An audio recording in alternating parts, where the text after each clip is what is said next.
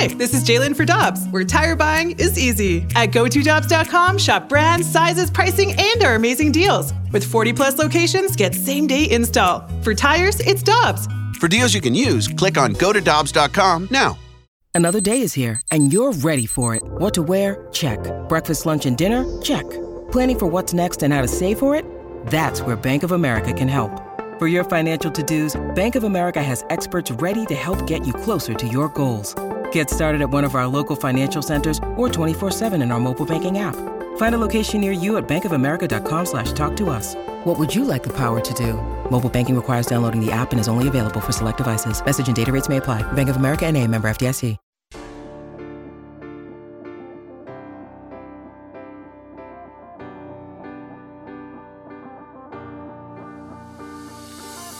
Okay, if you haven't heard, there's a baseball lockout going on. Greg Amsinger, MLB Network, with us on 101 ESPN on the Brown and Crouppen Celebrity Line. And Greg, I got to ask you a question to start things off, because you've been in Jersey for a while. Michelle's family is from Jersey. That's right. We were just having a pizza conversation. Michelle says that Jersey pizza is the best pizza that is in the world. / New York, New Jersey. Yeah, New York, New Jersey. Greg? Yeah. I would throw New York in there. If you throw New York in there, then I agree. Yeah, absolutely. Now, I am very loyal to the St. Louis pizza. Don't get me wrong. Imo's, oh my goodness, I love everything about St. Louis pizza. But I got to tell you, the grease, it's the grease of New York City pizza and New Jersey pizza. I don't know what it does to your boiler, but it makes it happy. So, yeah, I would agree with Michelle's assessment on this. I would agree. Greg, it's also because you can fold it in half. It's just a delightful way to eat a slice. You take one, you fold it in half. It makes you smile. But it's the grease that makes it almost like a handheld cheese soup. So it's like falling. It becomes like a liquid goo that is heavenly at the same time. It's hard to explain. I didn't get it when I first moved to New York City. Get a Coke and a slice. You get a can of Coke and a slice of pizza. I didn't know that you would take half of that home for dinner later that night. One slice of pizza. That's how big it is, and it's great. I completely agree. No offense to all you St. Louis pizza fans, but New Jersey, New York, that's where pizza lives. Greg, in a couple of weeks, you will have the Baseball Hall of Fame election announcement. Right now, there's a website, not Mr. Tibbs on Twitter, that tracks the public ballots. And right now, Ryan Thibodeau has Scott Rowland at 72.3%. So Rowland has a chance this year. If you had a vote, would Scott Rowland be a Hall of Famer? 1,000%. Scott Rowland, to me, is a Hall of Fame baseball player. He's one of the best defensive third basemen, which is a very important position, by the way. There are certain positions in Cooperstown that are overlooked, and I don't understand why. Center field matters to me, and that's why I still believe Jim Edmonds is a Hall of Fame baseball player. I think Kenny Lofton is a Hall of Fame baseball player because of what he did defensively and his role as a leadoff guy. But Scott Rowland playing third base at a level that is Cooperstown bound, and I hear all the time, he couldn't stay on the field. Time out. The guy didn't do steroids. So it's part of playing baseball. When you're diving all over a diamond to make incredible athletic plays and you're over the age of 30, you can kind of tweak something playing that way. So, yeah, injuries do become part of the equation when you're not injecting your body with illegal substances. So we want it both ways. We love the fact that Pudge Rodriguez caught all the time, 150 games in Arlington when it was 105 degrees with timeout. Pudge Rodriguez probably had a little help to do that. So I don't buy the whole Scott Rowland wasn't on the field enough thing. I think he's a Hall of Famer. I think Billy Wagner's a Hall of Famer. I agree. I don't understand. His last year in the big leagues, he was a Hall of Fame caliber closer, and he decided to take it to the house. He was the closer version of what we saw from Mike Mussina. Mike Mussina wins 20 games in the AL East when everyone's mashing home runs for the Yankees, and he took it to the house, ended his career. So I think Hall of Famers age well, and I would vote for Billy Wagner. Another guy that would get my vote, because when I'm forecasting here, okay, the Hall of Fame is going to take away cumulative stats. We're not going to see guys with 300 wins. We're not going to see 3,000 hits is going to be a rarity, okay? These cumulative numbers for being a great player for a long time are going to go away. So with that said, Andrew Jones is a Hall of Famer. Andruw Jones had a period of time where he played center field better than anyone ever defensively and was mashing at the plate. And while it wasn't 15 years he did it for a good 8 to 10 years of being one of the top, if not the best center fielder in baseball, next to Ken Griffey Jr. So those are the guys I would vote for, and I would have voted for Jeff Kent 5 years ago. Yeah, I'm best offensive second baseman ever. I want to circle back to Rolen for 1 second, Greg, because of that argument that you talked about, which I've heard and I think is ridiculous. From his first full season, 1997, played in 156 games, 160, 112, that was down, 128, 151, 155, 154, 142, and then in 2005 had the collision with Hee-Seop Choi, and even after that, played 142 in 2006. So he played 9 full years in the majors with one season of less than 128 games. He was on the field until he ran into Hee-Seop Choi. Yes, and we have to remember the way he was viewed.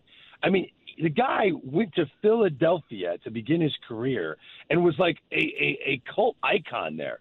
They loved the way he played. The fan bases that he played for, I'm going to take away Cincinnati and stuff he did towards the end of his career, but they couldn't get enough of the guy. They understood. You had to watch this guy play every day to understand his value.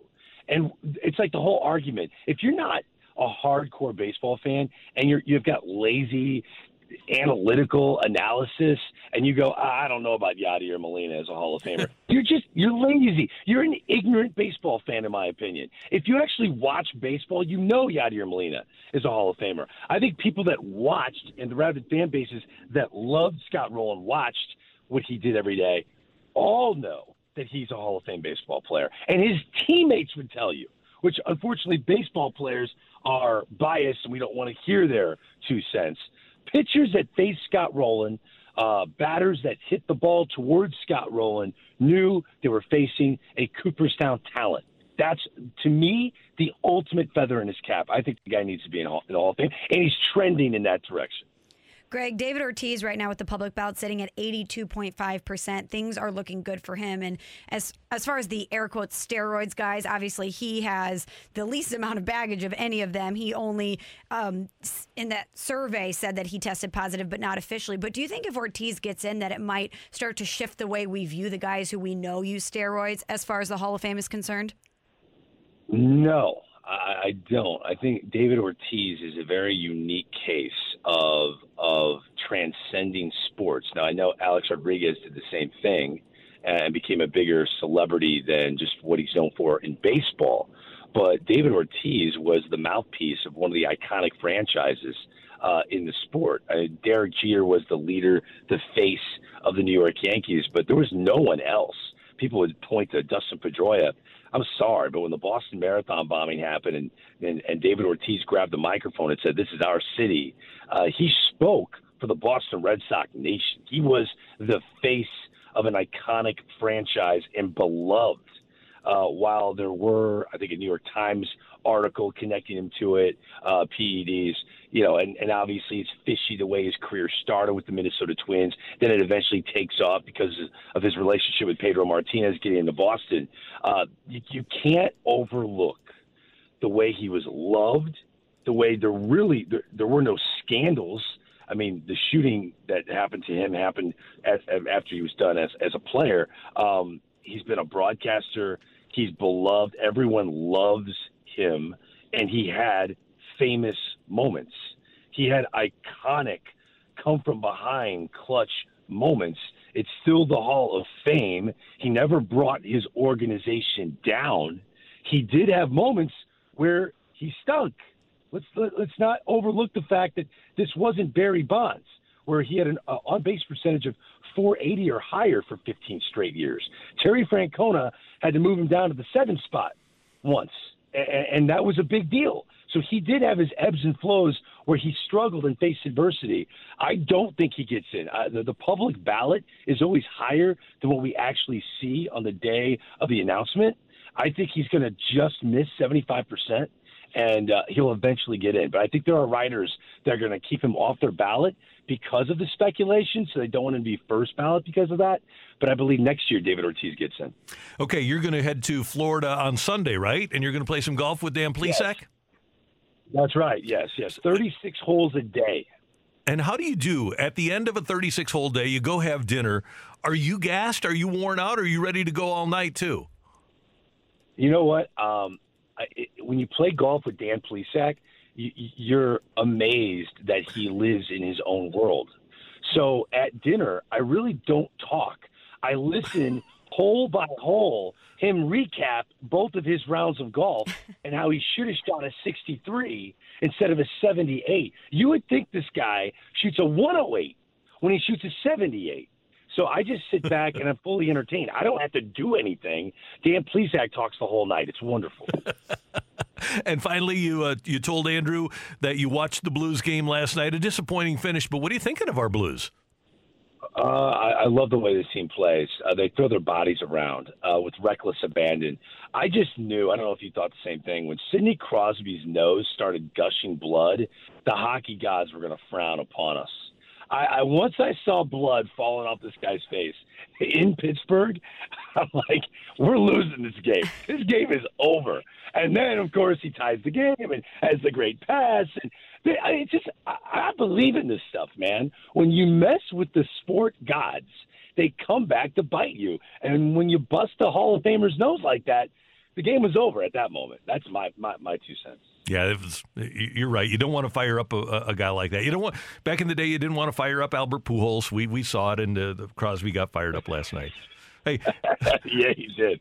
Have a great trip and enjoy it. I'll text you because I want to know how you're hitting it down there and how Plesac's hitting it too. Right. And next week, don't worry. Just go to @Plesac19.